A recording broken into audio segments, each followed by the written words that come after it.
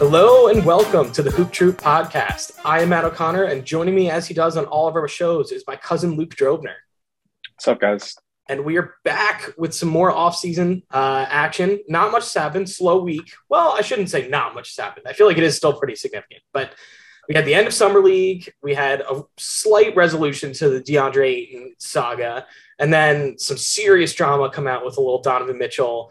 And not so much a trade request as just like trade rumors. The Jazz are shopping them around. So some action, nothing too concrete, but still plenty for us to talk about. So Luke, I want to start with the Deandre Ayton news. I feel like this time last week, it was in the air. He was going to sign an offer sheet with the Pacers. It wasn't official yet, but it has since happened. What are your takeaways from him signing that? The Suns obviously matching and not doing it, opting for a sign and trade. And then the potential fallout that comes from that. Well, it's really interesting because obviously the Suns were rumored to be one of the teams in the race for Kevin Durant. And essentially I guess they had ignored Deandre Ayton in some type of way to say like, hey, we're trying to get Kevin Durant and there could be a possible sign and trade. So we don't want to commit to anything yet. And then he ended up just being like, fuck it, signing an offer sheet from the Pacers. And then the Suns being like, okay, well, let's just match it. Which I think the way the Suns handled this was like in a very team first type of way. Obviously from the ownership down, you kind of get a bad taste in your mouth, kind of like when Gordon Hayward was a restricted free agent with the Jazz. And he was like, yeah, I'm stuck here for another 4 years. And then immediately left to go to Boston. Right. And so you kind of see the same thing playing out here with Ayton. The Suns mishandling the situation a little bit. I really thought that they were going to end up trading him a sign and trade because it's like, here you are already. You've kind of shot yourself in the foot with Ayton wanting to be around. So trade him for something and start anew. But yeah. I guess if you really think about it, like how much longer does Chris Paul have left before he's no longer? He has one more year on his contract with the Suns. So like, who knows how long after that he stays there? Even if he stays, how good is he going to be? Is he still effective? Is he still the same defender, scorer, passer, things like that we need to compete, especially if Devin Booker isn't going to become a top 10 player in the league, which at this point, I'm unsure if it's going to happen. He's still plenty young, but you're right. We haven't seen that improvement as a playmaker yet. He's obviously he's gotten more efficient in his own right, but yes, we're lacking that extra level, like superstar facilitation. Like even if he was just averaging, like, I feel like as a guard, if he could get up to like 7 assists or so, something like that, 6 or 7, like he would truly be in position to be a top 10 player with his scoring ability, but he hasn't shown that increase. Is he a wing or is he a guard? I look at him as like a true 2. I mean, 3-time All-Star. He's been averaging 26, 27 points during these last 3 years. It's not that he's bad. I just don't think he's the number one option on a championship winning team. I almost relate him to like a Bradley Beal, which is great, right? Like if he wants to be in Phoenix on very okay teams, he's going to make a lot of money. But if he wants to win a championship, there has to be some type of sacrifice here. Yeah. Especially he's coming up. You say he's not too old yet. He's 26. So here he is. He's entering his prime. Right here, right now, he should be a top 10 player in the league, or at least arguable for it. You would hope. I just don't see it. I mean, he's clearly getting there. Like, I think we've seen the steady improvement. I think having Chris Paul next to him is helpful. I think I think it's less so much an issue with Devin Booker on that team you mentioned it. It's Chris Paul aging, and also he's making a ton of money right now. Like, you're not going to want to pay an aging Chris Paul like that. He's going to have to, if he wants to win in Phoenix or elsewhere, honestly, Chris Paul in his next contract is going to have to take a pay cut. He's going to have to do what Harden just did. And he's going to have to do more than what Harden did. I still feel that Harden is a far better scorer playmaker than Chris Paul is at this current moment. Absolutely. And I think that has to do a little bit with age, right? I think James Harden's 32, 33. Chris Paul's 37. Right. Exactly. No, and I think that's absolutely in mind. But I think right now, Chris Paul making well over 30 plus million. I don't know that you want to be paying him that much, especially as he ages on that next contract. So if he wants a ring, he's going to.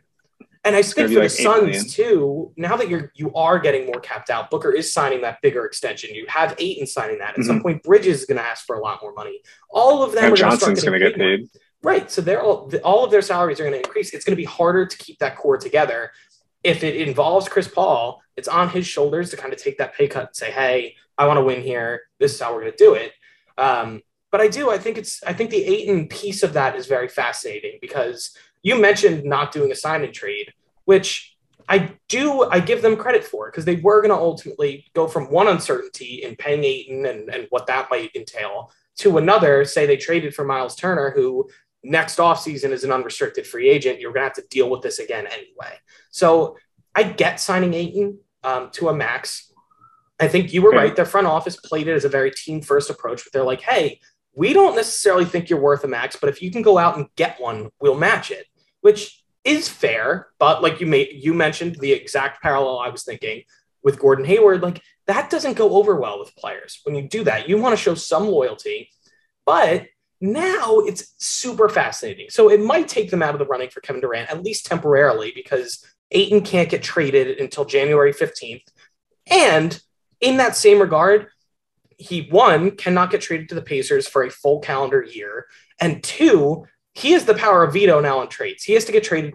They can only trade him with his consent. So if it's a deal he doesn't like, sorry, like it's not happening. So it absolutely complicates the Kevin Durant thing for them, which I think flows right into what we were talking about how like their window might be closing. Like it is an ugly, it is closing. Ugly... It's closing very quickly. This upcoming year, they have 1, 2, 3, 4, 5, 6, 7, 8 expiring contracts. I mean, Jay Crowder is expiring. Dario Saric, who missed last year with the torn ACL, is expiring. Cameron Johnson's on his last year of his rookie contract. Torrey Craig's expiring. Bismack Biyama's expiring. They have guys on this roster. Mikal Bridges, I guess, signed an extension at some point, but he's making $20 million this upcoming. He must have signed it last year. He signed a 4-year, $90 million extension, which he's getting paid at starting this upcoming season, right? So 20 mil, 21, 23, 24. Devin Booker's not under contract for a long, long time. And Chris Paul is under contract until 24, 25, but it's not guaranteed. And the year before that's only partially guaranteed. So again, like the Suns want to cut him. It's, cap is pretty easy to do that. How do you cut Chris Paul? And I understand at that price tag you might, but what happens if his production really dips? Is he not the best point guard option you're going to have? He might. I think he's a perfect complement to Devin Booker and the rest of those guys. Like we've mentioned how Booker does not have that playmaking ability that really differentiates superstars. No, so having a guy like Chris Paul next to him is perfect. And Chris Paul brings a winning mentality. You see it everywhere he goes. His teams instantly get better because he's a great point guard. He understands how to motivate his teammates. He throws good passes. But like if I'm paying Chris Paul $30 million and I'm paying DeAndre Ayton 26 and I'm paying Devin Booker 40, that doesn't leave a whole lot of other room. Right. That's what I mean. If Devin Booker's not a top 10 player in the league, it's just not a roster that's going to work. The best chance they had was when they went to the finals and lost to the Bucks. I think that was the peak of their window. We see it in the playoffs this year when they absolutely got smacked by the Mavericks in a game 7.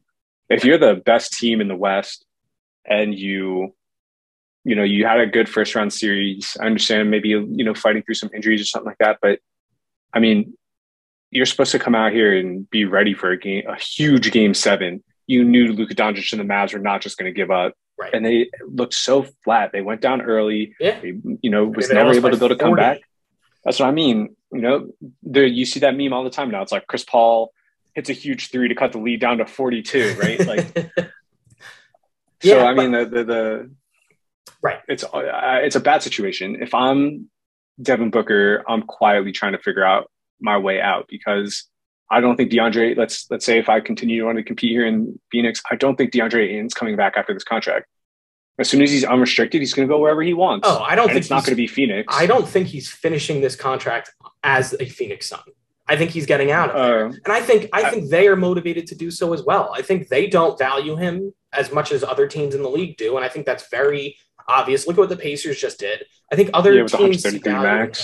Right. So I do think they'll ultimately move him and they have access to all of their picks. I think that ultimately they will make more moves to try and win and kind of guide their future a little bit. Mm-hmm. I just think it's very complicated now. Like they don't really have the flexibility at this point to make one of those major moves. So I think they're kind of kicking the can down the road a little bit, which is fine. And I think that is okay when you do have a great center in DeAndre Ayton. Like, it's not like it's a negative bringing him back. The only harm is that he realistically does not want to be there, which could have adverse effects to your locker room. But beyond that, he will be gone at some point. Some of the other rumors about DeAndre Ayton is that he has personality issues. And when we talk about personality issues, it's not like he's crazy or anything like that. I think he just lacks motivation at times.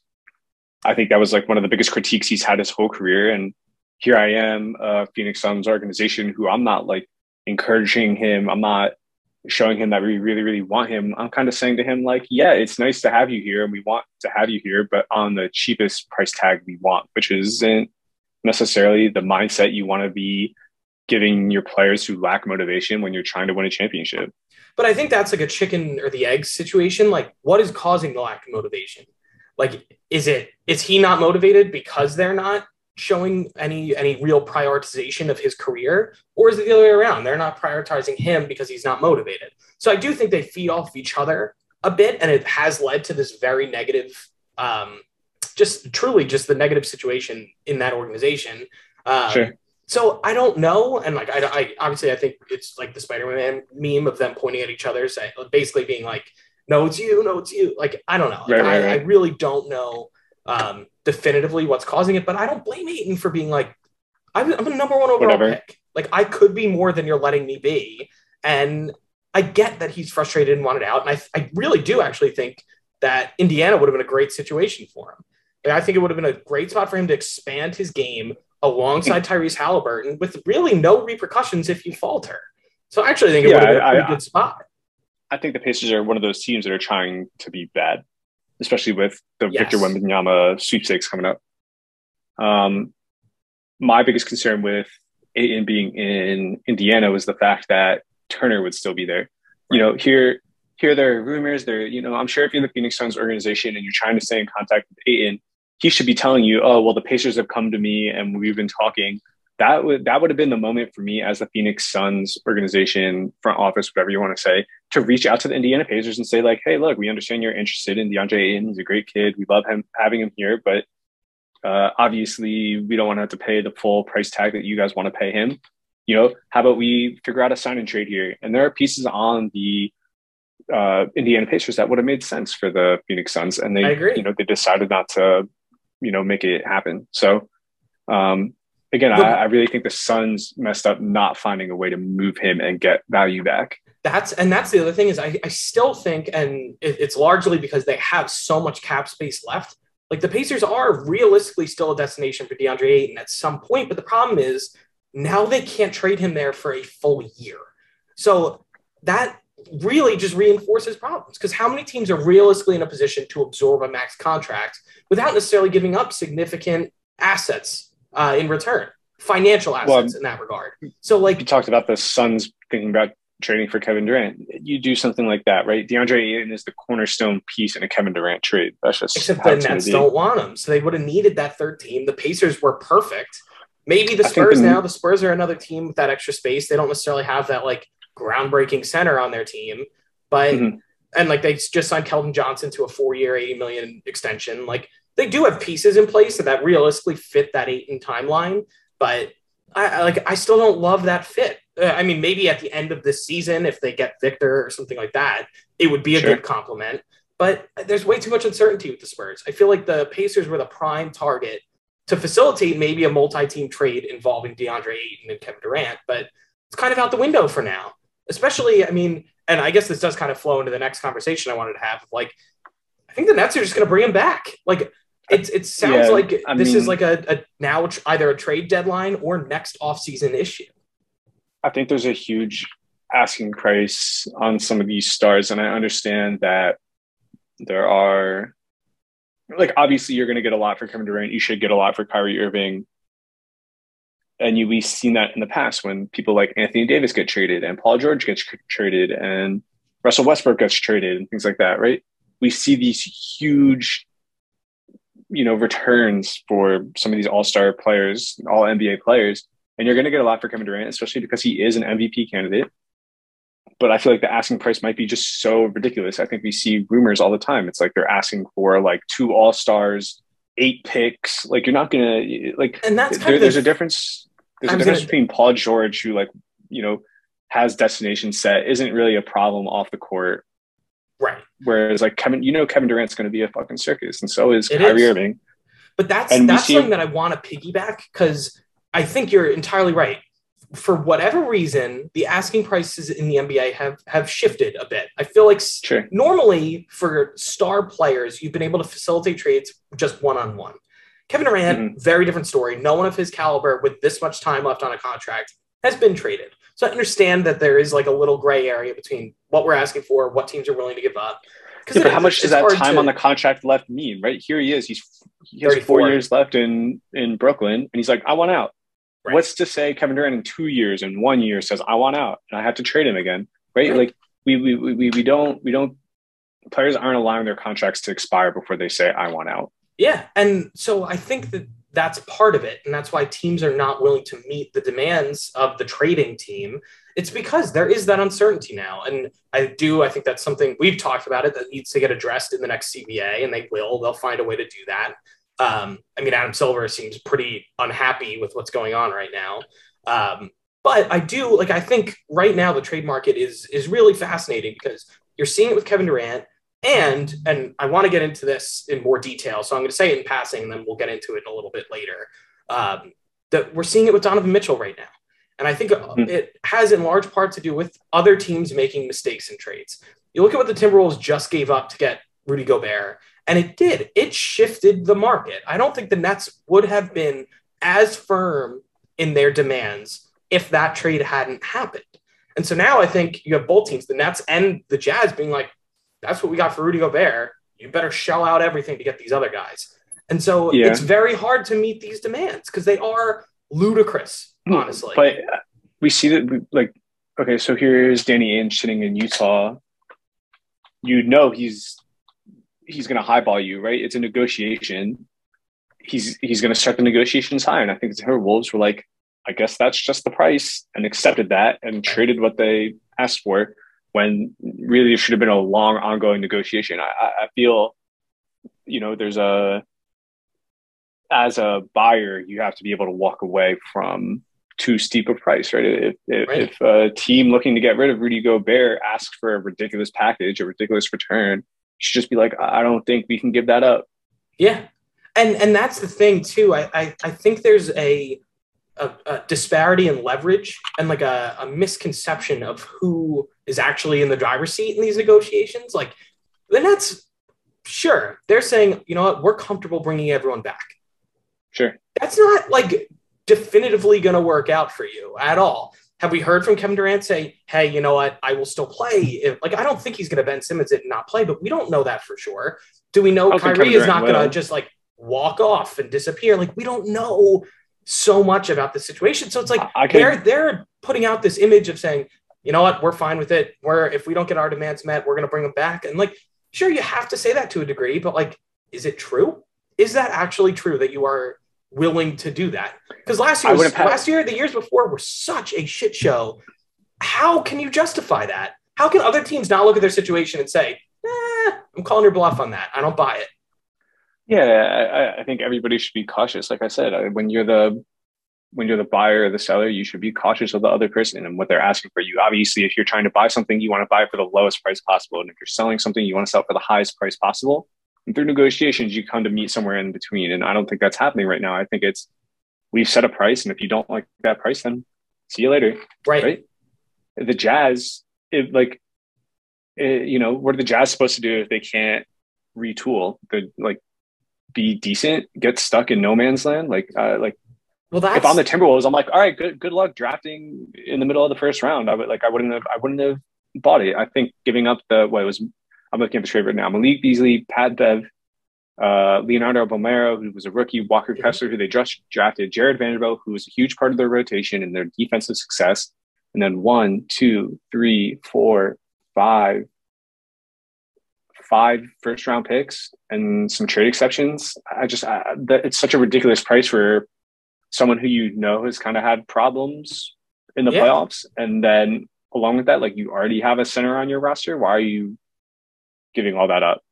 Right. And so I think it is. It's intriguing. And especially now, and I guess I'll use this to pivot into looking at the Donovan Mitchell trade situation, because they played in trading Gobert, they kind of played their cards. Because they might say, yeah, we want to retool around Donovan Mitchell, whatever. If they start the season with him on the roster and realistically end up trading him, that's a mistake on their part. You're winning more games than you have to. You are. He will win you extra games that you realistically, if your plan is to rebuild through the draft, it's not smart. So if I'm Donovan Mitchell, I'm going out there and I'm trying to win a scoring title. Right, but I'm just saying, like, he only has himself to play for at that point. He's going to be unhappy, and ultimately they are going to trade him. By trading Gobert and signaling that everyone else in the roster is up for grabs, they are committing to a rebuild. They cannot start the season with him, which means they have lost. They can say, all right, fine, we're going to back up. We're not going to trade him to you yet. But, like, the clock's ticking. They cannot start the season with Mitchell on the roster. So whether it is, the Knicks who have that giant trade package available, or someone else who comes in with something else, like, realistically, they have to move him. Like, they don't have as much leverage in this situation as they think they do, especially now that they traded Gobert. Again, I think it's important for the Knicks to say, like, good. Like, I hope you find success building around Donovan Mitchell and, drafting guys at 15, 16, 17. Right. And so you're not gonna be a successful franchise. You're the one who has to move him so you can move forward with your organization.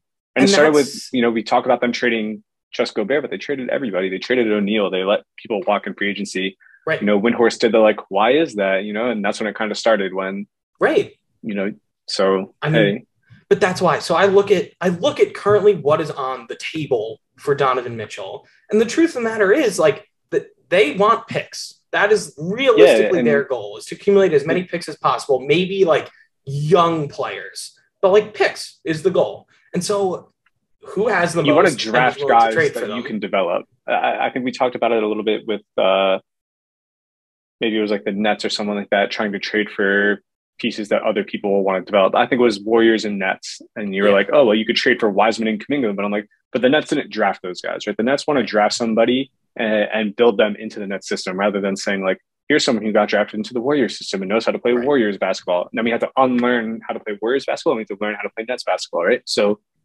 the Jazz want picks, obviously, and other young players who haven't really developed their skill set. And the Knicks offered that. I think with the Jazz wanted from the Knicks was way too much. The thing I don't remember the exact package. Yeah, so the Knicks have 8 possible picks they can trade, 4 of their own, and then 4 protected picks from various teams at various years. I won't get into, like, the nitty gritty of them just because it's a little iffy. But they can, on paper, offer the most picks out of any team right now, any interested team. I don't think the Thunder are interested. I don't think the Pelicans are interested, just for fit reasons. It sounds like that probably is not happening.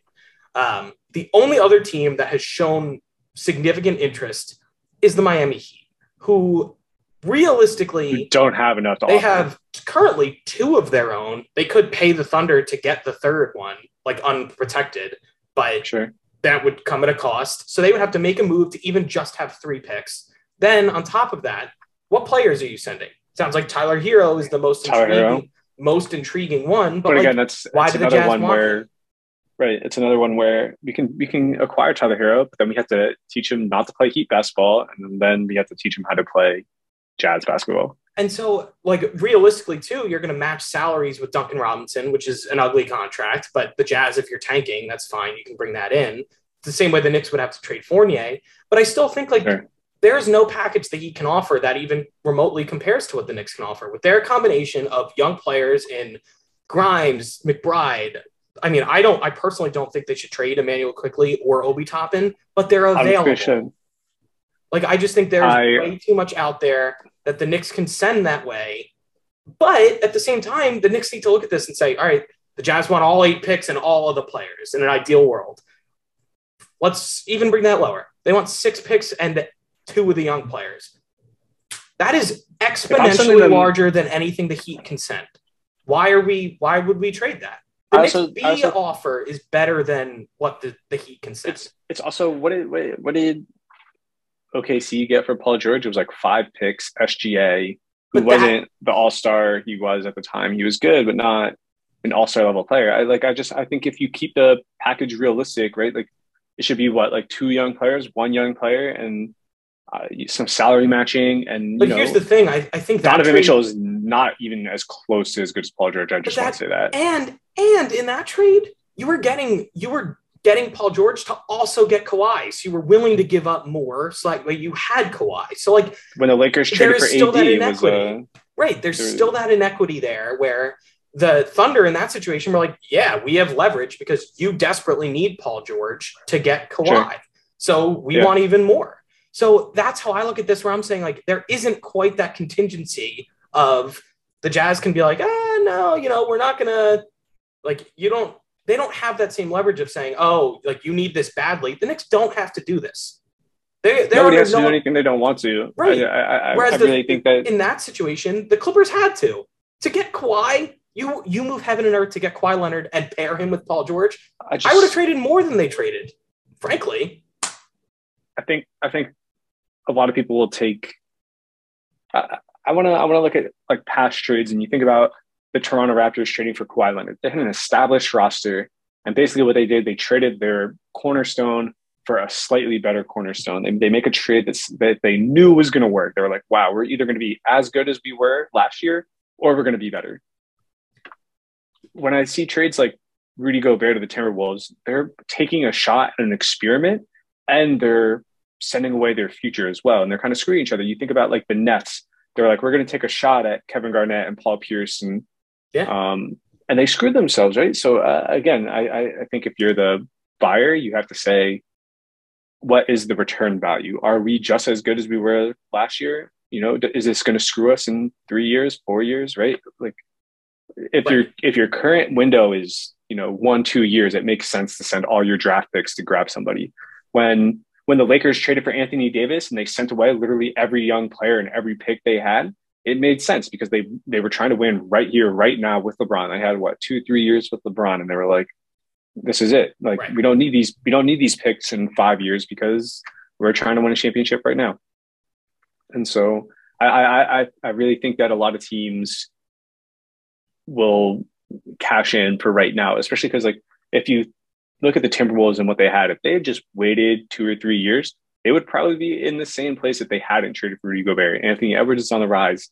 Karl-Anthony Towns is starting to find his role next to Edwards. And, people don't necessarily like D'Angelo Russell, but maybe you bring him back on a more friendly contract. Like they had a good roster. There was no reason to trade for Gobert. You had other young players on that roster who, made sense. Especially at the price. And so I think your point also really applies to the Knicks as well of like, they are not trying to win right now by trading for Donovan Mitchell. It is a step in the right direction for them where you get Mitchell, RJ Barrett continues to improve, other pieces on the roster continue to improve. They're young and good. Yeah. Then you get that extra star who comes in, and that's when you're competing. So it's more like you were trading to make yourself more appealing. And it would be immediately by having him and improved RJ and everything. It would, and Jalen Brunson, like that team would be way more appealing to a star on paper. But you're trading to then win in 2 or 3 years. So like, it's hard to another issue I have with the Knicks making this move is you trade for Mitchell. Now you have Brunson, who you promised a significant role on offense. You have Julius Randle, who already has a significant role on offense. And then Donovan Mitchell comes in and you have to give him a significant role on offense because he's better than everybody else on your roster.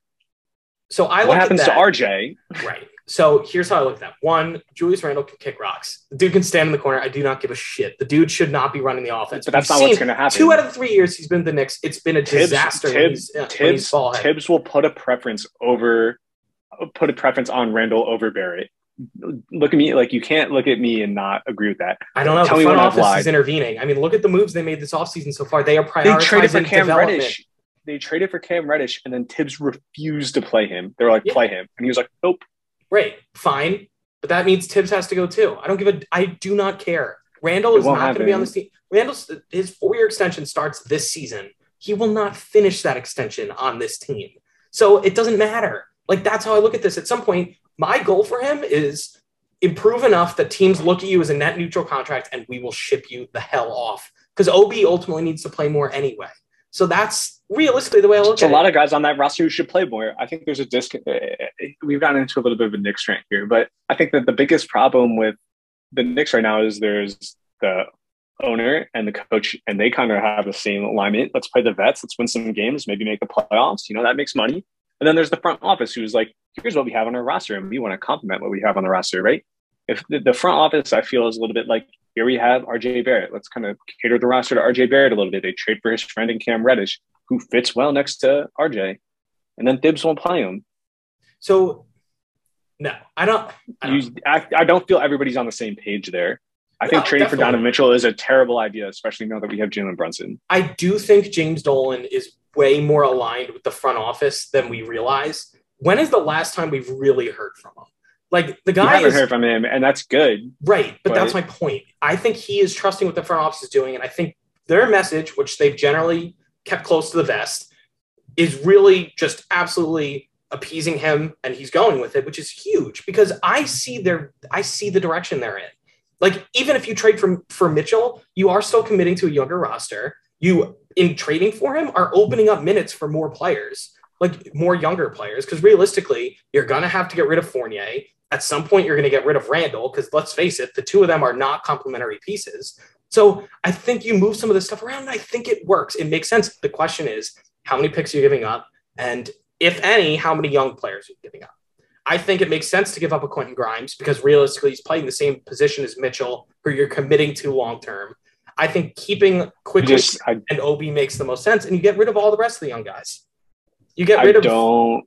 I don't believe that Randall will get moved at any point. His contract will expire. 4 years? Absolutely not. The problem is if we trade for Donovan Mitchell, we have to get rid of Randall right now. Otherwise, RJ Barrett is done. His career is effectively over. I wouldn't say that. I think that's there are three people ahead of him in the depth chart. I think there's one.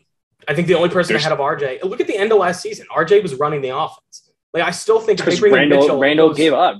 There was rumors that Randall wanted to get traded. Randall was done, and Tibbs was like, "Whatever, fine." And has that Randall changed? wasn't going to do it necessarily. But that's why I look at it and I say, if you bring in Mitchell is clearly the top dog on offense. Then it's RJ. Then it's RJ and Brunson kind of in tandem, just because Brunson's a point guard. But like I don't know. I firmly, and I also think it allows RJ. RJ was so great at defense to start the year. Then he took on a much larger offensive role as the season progressed and declined on that side of the ball. So I actually think there is significant payoff for bringing in another star because you can let RJ dominate one side of the ball and then be a complementary piece on offense. And I think it really works. He doesn't have to be the driving force of an offense. Meanwhile, he can go for 30 any given night. We've seen it. Like he has that potential night to night. But if he comes out and starts averaging 22 points a game, and is great on defense, that's perfect. That literally, I couldn't imagine a better scenario for the Knicks this season. Unless Julius Randle's taking 5 shots a game, I don't see it happening. But that's the thing. I think of other teams that realistically would be interested in Randle. Why wouldn't a team like the Hornets, who obviously just lost Miles Bridges, why would they not be interested in him? There are teams that would want him. Why Portland, for example? Why would they not be interested in him? What do you trade for Randle if you're the Hornets? Literally, I can't equate what that trade would be, but the Knicks don't need salary back. That's not what they're necessarily looking for. We don't need salary back, but the Hornets have no motivation. Contract. We'll take a bad contract from you. I don't care. We'll take one and bench him. It doesn't matter. That's how I look at it. And so I say, I think that is the one that makes the most sense in the wake of the Miles Bridges news. And I think there are other teams that might be interested. Let's face it, 20-10-5 doesn't grow on trees, and Randle does that. Sure, 2 out of 3 years he's done it for the Knicks. It's been inefficient, but I think that's still valuable to some teams. Right now, because of the presence of Obi Toppin, it doesn't make sense on the Knicks.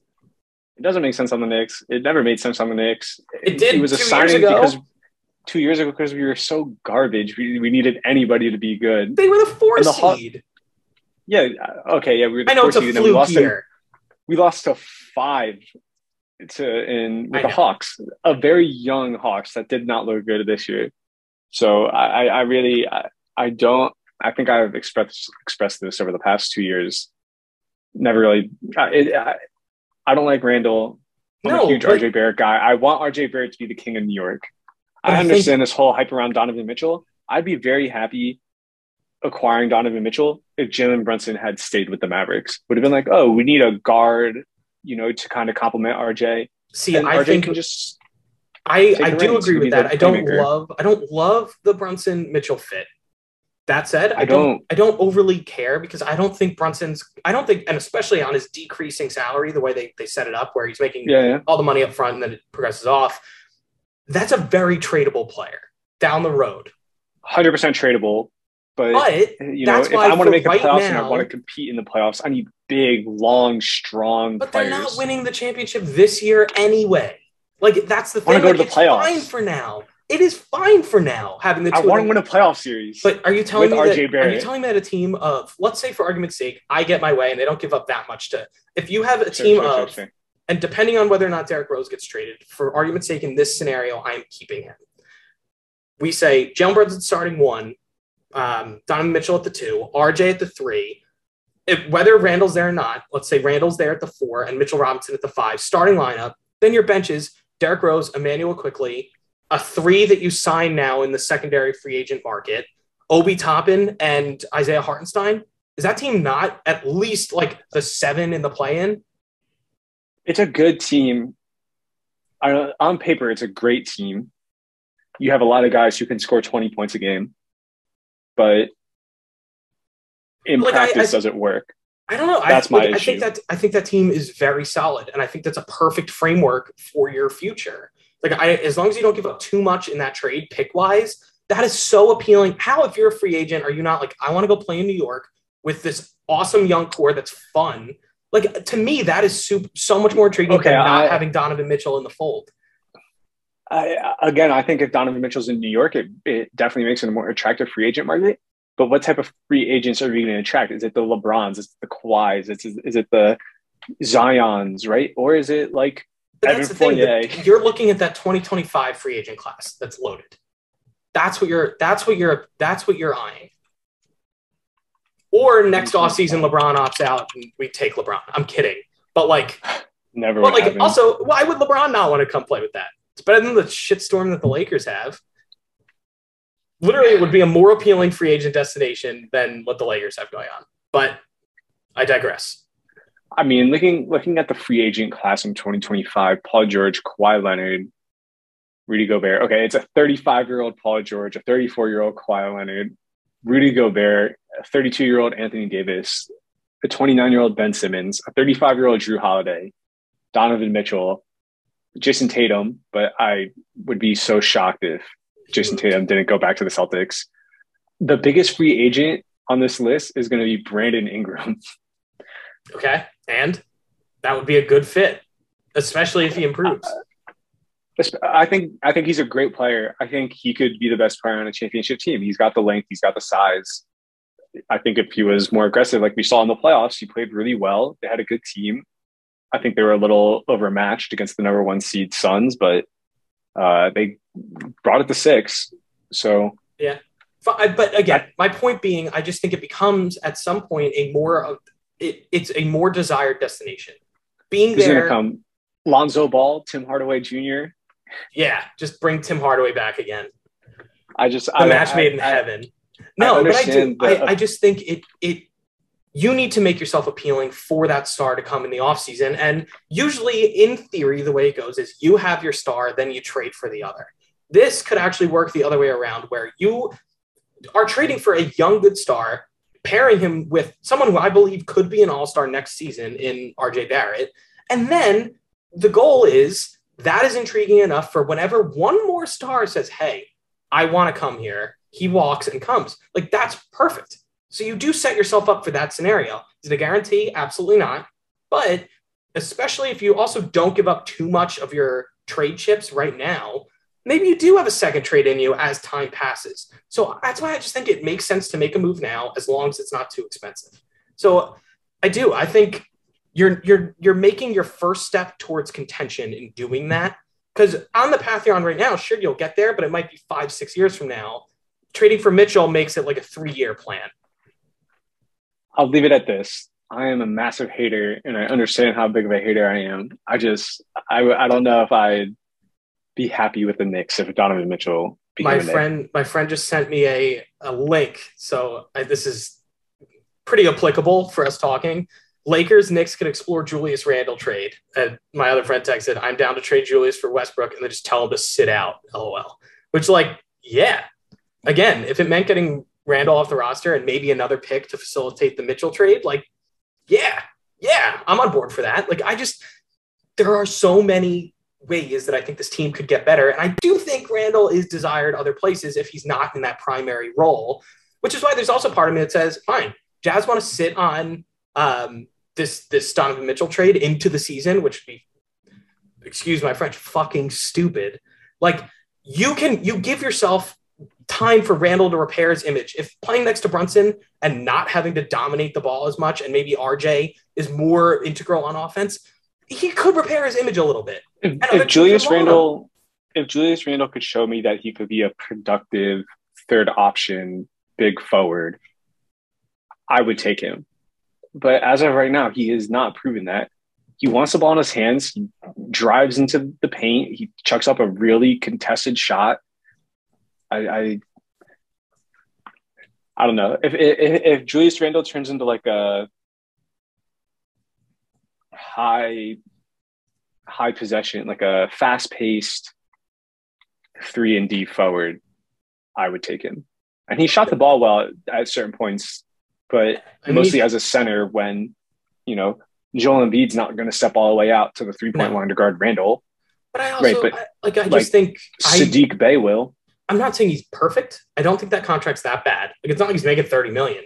So, like, no, but that's why I think teams would want him. And I just think there are ways to facilitate moving him where you progress yourself forward. And so I think the first step of that is getting Donovan Mitchell. I think he would be the perfect fit next to RJ Barrett. I really do.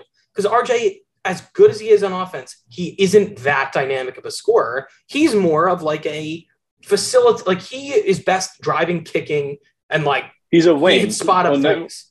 He's like, a wing forward. That's him at his best. It's not like he's in like this big layup package mid-range game. He's pretty inefficient in the paint. He's good at getting there, and he's going to get better at getting to the line. But he needs that extra guy who can go create off the dribble. And so I think that's perfect. I thought that's why we brought in Brunson. All right, fine. You trade Brunson down the line. It's not like Brunson is this differentiator. Brunson's perfect next to stars. Look at what he did with Luka. He is a great compliment. 100%. And our star is RJ Barrett. Or you put him next to two good guys. Luke, I'm not disagreeing with you. I love RJ, and I do think he has potential to be an all-star as early as this season. But he does too. I think he was an all-star last season. Fine. Be that as it may, I'm just saying I don't think there's any harm in pairing these two together. I think it makes a ton of sense. And so I do. I think there are teams that are going to be hungry enough to go get Julius Randle, let Obi play more. That's why I think, like, and I'm going to use this. I almost want to parlay this into talking about the summer league, but you look at some of the Knicks talent, young talent. I don't know why the Jazz wouldn't be interested in a lot of these guys. It sounds like they are most interested in Quentin Grimes, who, if you're trading for Donovan Mitchell, like, he's going to be buried on the bench anyway for as long as you have Donovan Mitchell, because they play the same position. And let's face it, as much as I like Grimes and he made first team all summer league, like, he is not as good as Donovan Mitchell. And I doubt he will be at any point in his career. So that said, he's a perfect trade piece. And I think a lot of teams would love to have a guy like that, especially on a younger team. Like, that is like, you're giving him flexibility to grow. Like, I just think it makes more sense. So you look at him, you look at a Deuce McBride who could go play on a young growing team. McBride has shown plenty of promise. Obviously you would probably trade Cam Reddish in this deal as well. Fine. The Knicks don't need him on this depth chart. So, like, then you trade Fournier, and then you trade some picks. Like, I just think there are ways to facilitate this to make it work, that the Knicks preserve their young core and future flexibility, and the Jazz get what they want in plenty of picks and young players. So, like, I really do think that it is a match made in heaven. I think right now what the Jazz are doing, they had their conversation with the Knicks, but the Knicks said almost exactly that. And now they're going to other teams to see if they can get similar or equal value. They can't. We know they can't. We've looked at every other team right now, and unless the Thunder are going to trade for Donovan Mitchell, which makes no sense in hell, like, it's not happening. The Pelicans aren't doing it. They just traded for CJ McCollum. Like, there is no situation where it makes sense outside of New York and Miami cannot do it. There's my rant. What happens if Chet Holmgren makes a huge impact in OKC? But that's the thing. There's not time for that. They have to trade Mitchell before the start of the season. They do. Or else say goodbye to Victor. Say goodbye to Victor. Like, yeah, it just doesn't make sense to hold on to him. What are you holding on to him for? Imagine if OKC had the number 1 pick next year. Chet and Victor and Pokuševski. It would be electric. I'd love to see that lineup. They'd play all 3 of them at the same time. Yeah, but I mean, just for fun, I think they would have to roll. No, I think that'd be a real. I think that'd be a real lineup. Shea, you'd have Giddey, Shea, and then Poku, Chet, Victor. Length, honestly, all it's kind of length fun. Team. The shortest player on that starting lineup is Shea, who's like 6'5", 6'6". Except I feel like the Poku experiment is failing. I feel like anytime he gets a shot, it's just not working. But he is still so young. They give him so many chances, and he's so inconsistent. No, I do though. I think it's. I genuinely think the Knicks make the most sense. So we'll see what happens. Like I guess we don't really necessarily know what's going to come out in the next few weeks. It sounds like this could drag out. It's not like something that has to happen overnight, but there is that long-term clock of looking at the end of the summer, start of training camp, where you're like, all right, what are we doing? Like, what are we doing in Utah? You know, so that's how I look at it. I think something will get done in the next few weeks. How much summer league did you watch? Good amount. Watched a good amount of summer league. Did not watch the Knicks championship. Were good. Yeah, I mean the Knicks were good, but I didn't watch the championship. I watched for players. So like I didn't watch full games. I'd watch like first half here or there just to like see what guys looked like. But I did like I was again not to just make this a Knicks heavy episode, but very encouraged by their young talent, and so that's what's reinforcing my thought of it makes sense to trade with the Jazz because they did. I mean they made it to the final. First year, they were giving out summer league rings, and it was really like a damned if you do, damned if you don't. They were going to get trolled for celebrating the summer league rings, but also get trolled if they lost in the championship. So like, there was no hope there. But I thought it was I love summer league. I always do. I think it's very fun to evaluate this young talent or talent that like is trying to crack their way in. Portland was interesting. I mean, they essentially got to the championship without Shaedon Sharpe, which. Again, I mean, you probably feel vindicated about him, like getting hurt right off the bat. But yeah, I mean, they were like, he started playing. I was like, ugh. He hit one really nice shot. It was like a turnaround, fading baseline mid-range jumper, and I was like, oh. But it wasn't like I saw him make any like fabulous decisions. It wasn't like I was impressed by the way he fit within the flow of the offense or anything like that. And then like immediately they were like, he's injured. My roommate claims that he pulled something in game when he was on the court. And he's like, no, I saw him get injured. I was like, did you? Yeah. So, well, I think that's the issue is that we didn't have enough time to really evaluate him. And even as much as that is, I mean, teams play 5 games in summer league. Like even that is not enough time to really evaluate talent. But like you can kind of get a nod. He hasn't played basketball in a whole year. I don't know who he is. The only thing I know about him is that everybody had him high on his draft board, and he got drafted 7th overall, which in my opinion is a mistake because we don't know who he is. He hasn't played. Like I don't know that it was a mistake so much as it didn't make sense for Portland specifically. Like, I do think that there is upside there. There was a reason he was so highly touted coming out of high school. He's the number one recruit out of high school, according to ESPN. And obviously that means something, but you're the number one player out of high school playing high school basketball, and then you go play college where everybody's good, especially if you're playing out of Kentucky where everybody you play is a top 500 recruit. That development is pivotal. Right. There's a speed, right? And you want to ramp up the speed. You can't just go from high school to NBA really quick, right? You see guys like Mitchell Robinson, who didn't play in college, and he has trouble with fouling because he doesn't understand the speed of an NBA game yet. It takes you time to develop the IQ to play in high school. It takes you time to develop in college. It takes you time to develop into the pros. So the fact that he never got 1 year of playing college basketball, real college games, not just practice, I think hurts you, especially if you're the Portland Trailblazers and you said, we want to win right now with Damian Lillard. Right. And then you draft a guy who's going to need 4 or 5 years to, be a So the reason I think starter. it kind of makes sense for them is, let's say he starts the season and looks awesome, like really looks great, like truly like first team all rookie, looks like a guy that young teams might want to trade for. Maybe then you're in the market to trade him for another piece. Like I think it is potentially an advantageous risk that they took. Boom or bust. Yeah, but like realistically, that's kind of how I look at this. I'm not saying I sign off on it. It's not like this would have been my preferred option for them, but I kind of get it. I do like a little. I don't know. Like it's definitely not my favorite thing. But I'm not out on Portland taking it as much as you are. I'm very out on it. I don't think anybody should have taken him within the lottery. And that's like, I don't think we should be rewarding players for purposefully sitting out. I think it says a lot about his mindset where like, this is a business, but that's not kind of what I want to bring into the locker room, especially because you kind of see it with Brooklyn where their two top players were like, yeah, this is just a job to me. No, you want guys who come in and like, I love playing basketball. I want to be here. I want to be on the court. I want to make an impact. Right. Those are the types of guys I draft in the lottery.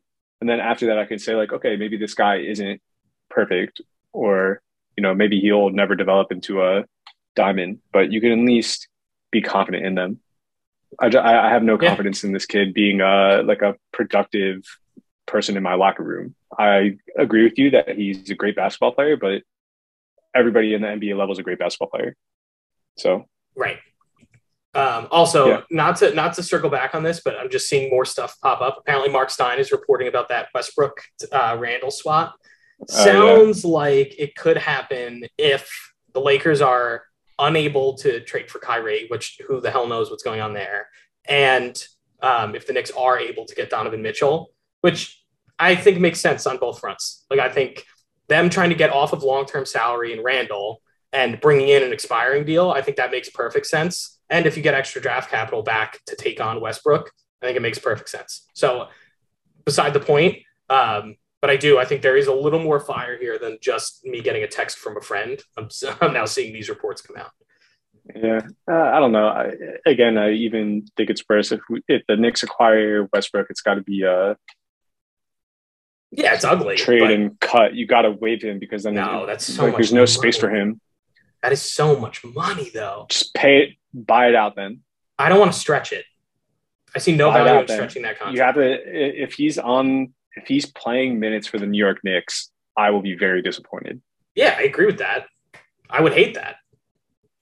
Do like a Melo thing, trade for him, and then like immediately buy him out. He was a Knick for like 15 minutes. I know, but there's no way he's leaving money on the table.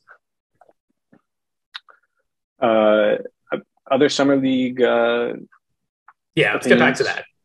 Sorry, yeah. Well, Keegan Murray won summer league MVP. To your chagrin.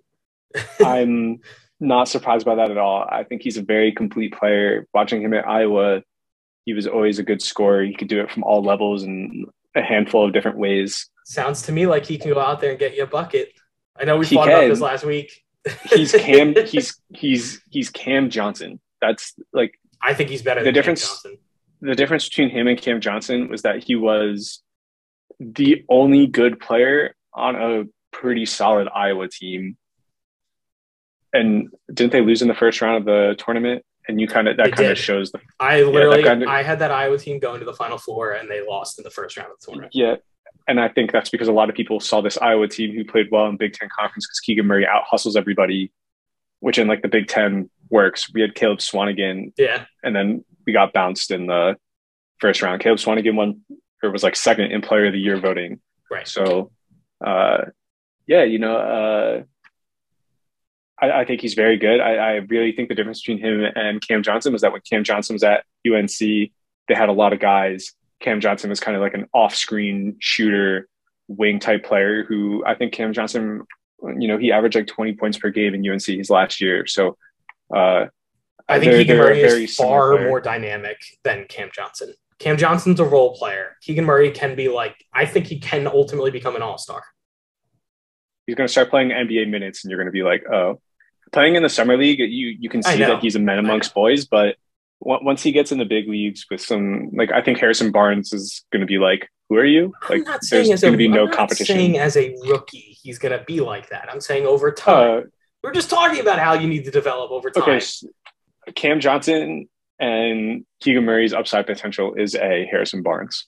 No, well, I mean, also like that's not that bad. Harrison Barnes like is good, ish. Yeah, he's good. He's good, not relative he got to his paid. contract, but yeah, like I think Cam Johnson, that is his ceiling. I think Keegan Murray is better than that. Where do you think Keegan Murray could go?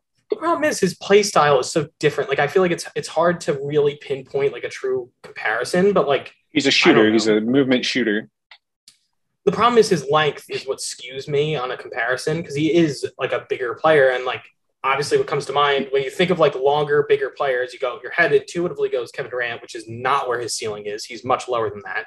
But like, he is that kind of player, just worse. So like, I don't know what the comparison necessarily is. He has a well polished game. I don't think he has any weak spots in his game. Can I say somewhere in between like Andrew Wiggins and Kevin Durant? Like at a ceiling. He's not. I think he's athletic. He gets up. He can dunk. Very strong. He's not the quickest player in the world. I've seen him rip down rebounds and run down the court. His handle is good, but not polished. He's not going to break anybody's ankles. Pascal Siakam might be a good comparison. A little less physical, but yeah. Maybe. No, I'd say they're about the same. I mean, when you look at Keegan Murray's highlights in college, he's a post-up player, and the reason why he scored 27 points a game was because he would throw up like a hook shot, and he would miss, and then he would grab the offensive rebound, and he would put it back up like right away. He's bigger and stronger than a lot of other guys, especially at his position. It goes away in the NBA, especially as a rookie. So, I think he's a good movement shooter. They're going to run him around a lot of screens. He's going to create a lot of space for some of the other guys on that team. And I think he's a good fit with what they have, but I don't think he'll ever develop into an all-star, maybe a one-time all-star. That's the... Yeah. Maybe. Look, I'm not saying it's set in stone. I just, based on what I've seen, which again is a few games of summer league basketball, I'm impressed. I'll get a Jalen Brunson type contract. Me looking at them taking him over Jaden Ivey, I am not as like upset by it anymore. Jaden Ivey was also another one of the players where watching him in summer league, I was like, okay, this is exactly what I expected from him. He's very confident in almost an arrogant type way. Yeah. His decision-making is questionable at times. But I think if you run well-built plays for him and you give him time, he can be successful. Yeah, and I mean, I think that's kind of is that not the timeline? It is the timeline for them. Right. He has all the time and space in the world. Right, Cade's going to be a great fit. But, yeah, hey, I think 4 and 5 were good fits. And looking at some of the other guys, obviously, Paolo got shut down early after looking really impressive. Chet played a couple of really impressive games. Obviously, has some problems with his strength. But we kind of knew that coming in, right? You knew he was going to get bullied a little bit. And that's just kind of the process of being in the NBA. He's going to have to figure out how to compete with, guys like Embiid, which he's going to get bodied by. And Jabari Smith, I thought looked good. I don't think he looked great. I think his jump shot's a little flat, a little hard. I feel like none of those top guys other than Paolo was I like, wow, okay. Like, I think this is it. Like, I think there were clear flaws in Chet's game, in Jabari Smith's game. Paolo was the only one where I was like definitively like, okay, like I think this guy is going to be a multi-time all-star. The rest of them, like I wouldn't be I wouldn't be surprised if it went either way. I could see some of them like being perennial all-stars and others like very, and at the same time, not like being very bad. So I think Jabari Smith's going to have the hardest career out of all of them. Obviously a high level contender and wants to be great, but I think Chet could easily be good with something as simple as like a position change. Okay, we don't want Chet guarding Embiid anymore. He also and you move him to forward. Like literally just put on weight, and he will because he's only 19. Like put on weight. You will get better if you get bigger and stronger. Because his skill set is already there. Literally the only knock I have on him is his physicality, and so that's why I just hit the weight room, kid. NBA trainers with you, like he'll be fine. He just needs that. He's got to show he's willing to do it and willing to get bigger. But until that point, it's like Evan Mobley. but weaker. He can be, if he can be as physically, like even just like an Evan Mobley, like you don't have to be much bigger than him. He's definitely a little more finesse than Evan Mobley. Yes, exactly. That's what I'm saying. Like if you could get position, if you could get that level of, I don't know, I don't want to say like fat on your bones, but like he is much skinnier and frailer than Evan Mobley.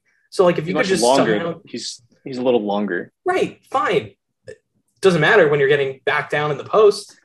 Yeah, that's going to be a marquee matchup. I would love to see an Evan Mobley, Chet Holmgren matchup.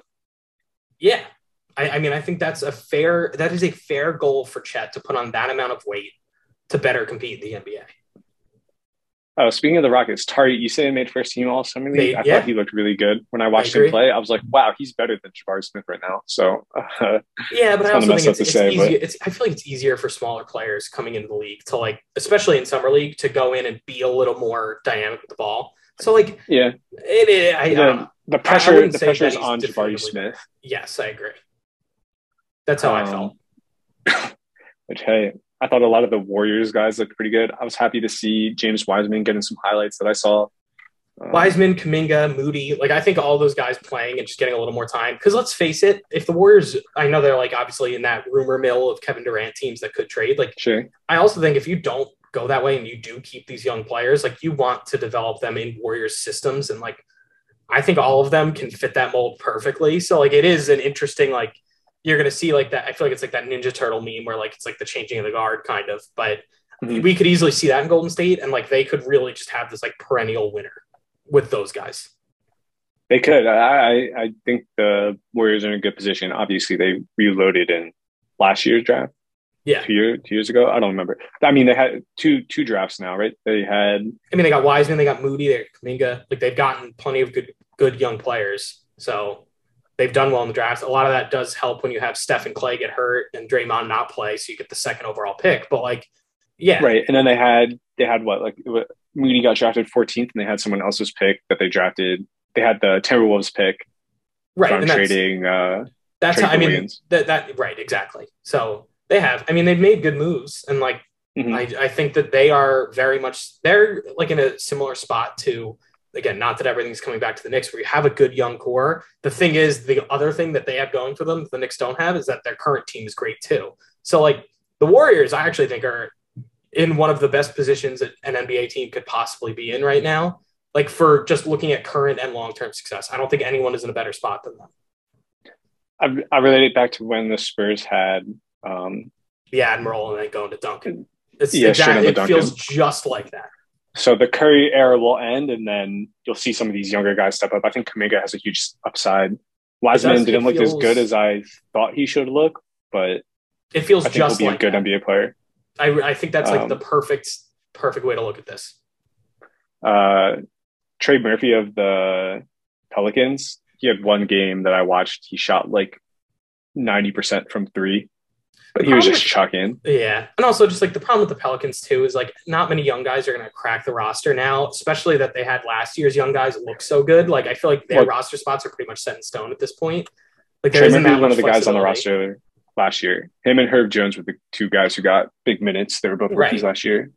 But I just think too, as like, especially when Zion comes back, like I think that their rotation is going to look slightly different than last year, especially with some of the different combinations. Like realistically, you're going to stagger the way you play McCollum, Ingram, and Zion. Like they're going to have some weird rotations in there, so I don't feel like there are big minutes for those younger guys necessarily. The biggest question for the Pelicans will be how does Valanciunas and Zion fit on the floor together? If you run a Valanciunas Zion lineup and Zion's still struggling to shoot threes a little bit, I think that'll be a big question to answer. Yeah, I mean Valanciunas can also space the floor a little bit more, so like you can give Zion a little more leeway. I think both of them can shoot. It's just like if both of them were on the floor together, do I still have the same spacing? Are people respecting both of their jump shots the same way if I ran, like, you know, if I had Herb in the corner versus Zion or I had Herb in the corner versus Valanciunas, like are people respecting that? Or so it's just interesting to think about. This is also like potentially a dumb question, but like how many threes has Zion even attempted in his career? Like I know that's many. Like right. Like I think it is a little ridiculous for me to ask that question, but like, I don't think he's attempted. I'm trying to now go on to Basketball Reference and see. He's attempted 48 48 in his career. That's it. Like, that is such a small sample size. I can't even look into whether or not he'd be good at shooting NBA threes. Yeah, I mean, he shoots about 1 a game, which is fine, you know? So I think at first Zion's going to have to play a lot of center. He also really he also did hit, like, I mean, of the 48 that he's, or the 16 that he's made of his 48 attempted, he made like 4 of them in the first game he played. So, like, it is a little ridiculous. He just doesn't shoot them, nor does he really have to. I mean, he's a bulldozer. He gets to the rim against anyone. I don't care who's in front of him. So easy for him. Yeah, I'm excited to see Zion come back. I'm so happy he's coming back. I'm so excited. I mean, Summer League was like a good little teaser, but I can't wait for the regular season to start up again. It's just the can't wait for preseason. I just want to see some of the real guys get out there. All this Drew League hype. People, okay, so LeBron went and played in Drew League and scored like 42. Yeah. THT went to go play in Drew League. And scored 13. And people were like, bro, dude is still mid in Drew League. The thing that I found very interesting about everything that happened with the Drew League over the weekend was, and I really do, like, I hate that everything keeps coming back to this, but, like, Kyrie was supposed to play and didn't show. Like, yeah, people have been how is anyone going to trade for him confidently? How are the Nets going to bring him back confidently? He was supposed to go play at Drew League, and then everybody's defending him like, oh, but he was actually at Phil Hardy's camp coaching young women, blah, blah, blah, blah. I'm like, yeah, but he had said he was going to play at Drew League. Don't make dual commitments if you can't get to both. If you knew you were going to be he's so unreliable. It's not that – it would be one thing if he was like, okay, I'll come play in Drew League, and then he didn't show, and he was just absent. I'd be more okay with that than the fact that he committed to go play in Drew League, kind of knowing that he wouldn't be there. Or he committed to Drew League and then was like, you know what, Phil, I would love to come play at your camp.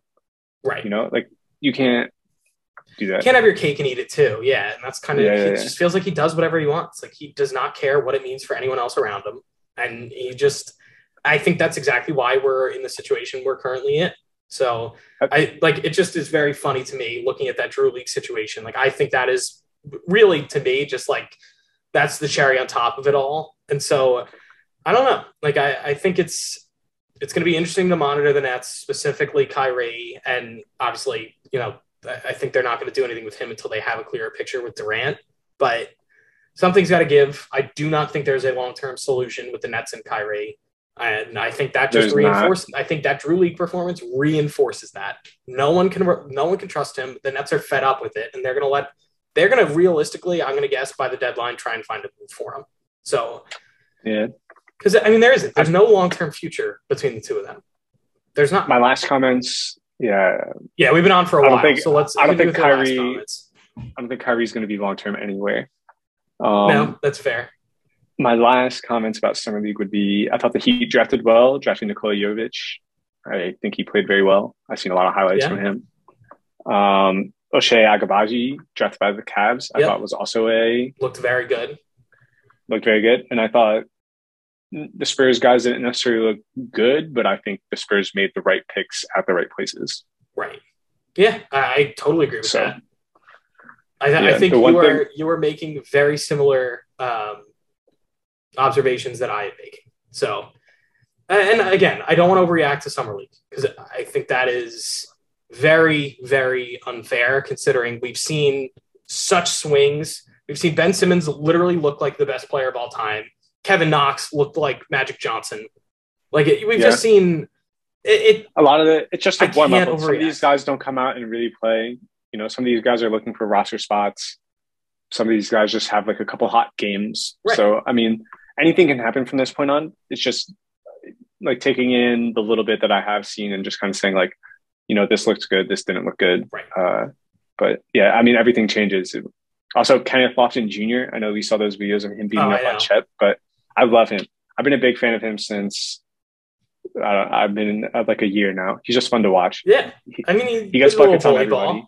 We were just talking about how we like Zion doing it. It's fun to have a bulldozer like that. And it was very fun watching it against a guy who absolutely cannot withstand a bulldozer. So he's a lot like Zion, but he has no vert. Right. He can dunk. Obviously, he's like Eddie Curry, but he's just He's not. just he's got big the Zion guys body. Absolutely throwing their body at people, and it works. Is essentially what the strategy is. Yeah. They give him the ball, modern point Eddie guard, Curry. and then all of a sudden you're like, okay, he's going to drive it right on me, and then pops one over the top, and you're like, ooh. So always fun to watch. Yeah. But all right, Luke, we have been on for a little while now, so let's cut our listeners. Let's cut them loose here. Hopefully by this time next week, we have some movement on the free agent front because I'm tired of everything being stalled. I want to see the secondary market start to go. Maybe sprinkle in a couple trades here or there, but for now, pretty happy with the movement we've gotten. And yeah, I don't know if you have any other parting takes. If not, we'll sign this bad boy off and hope for next week.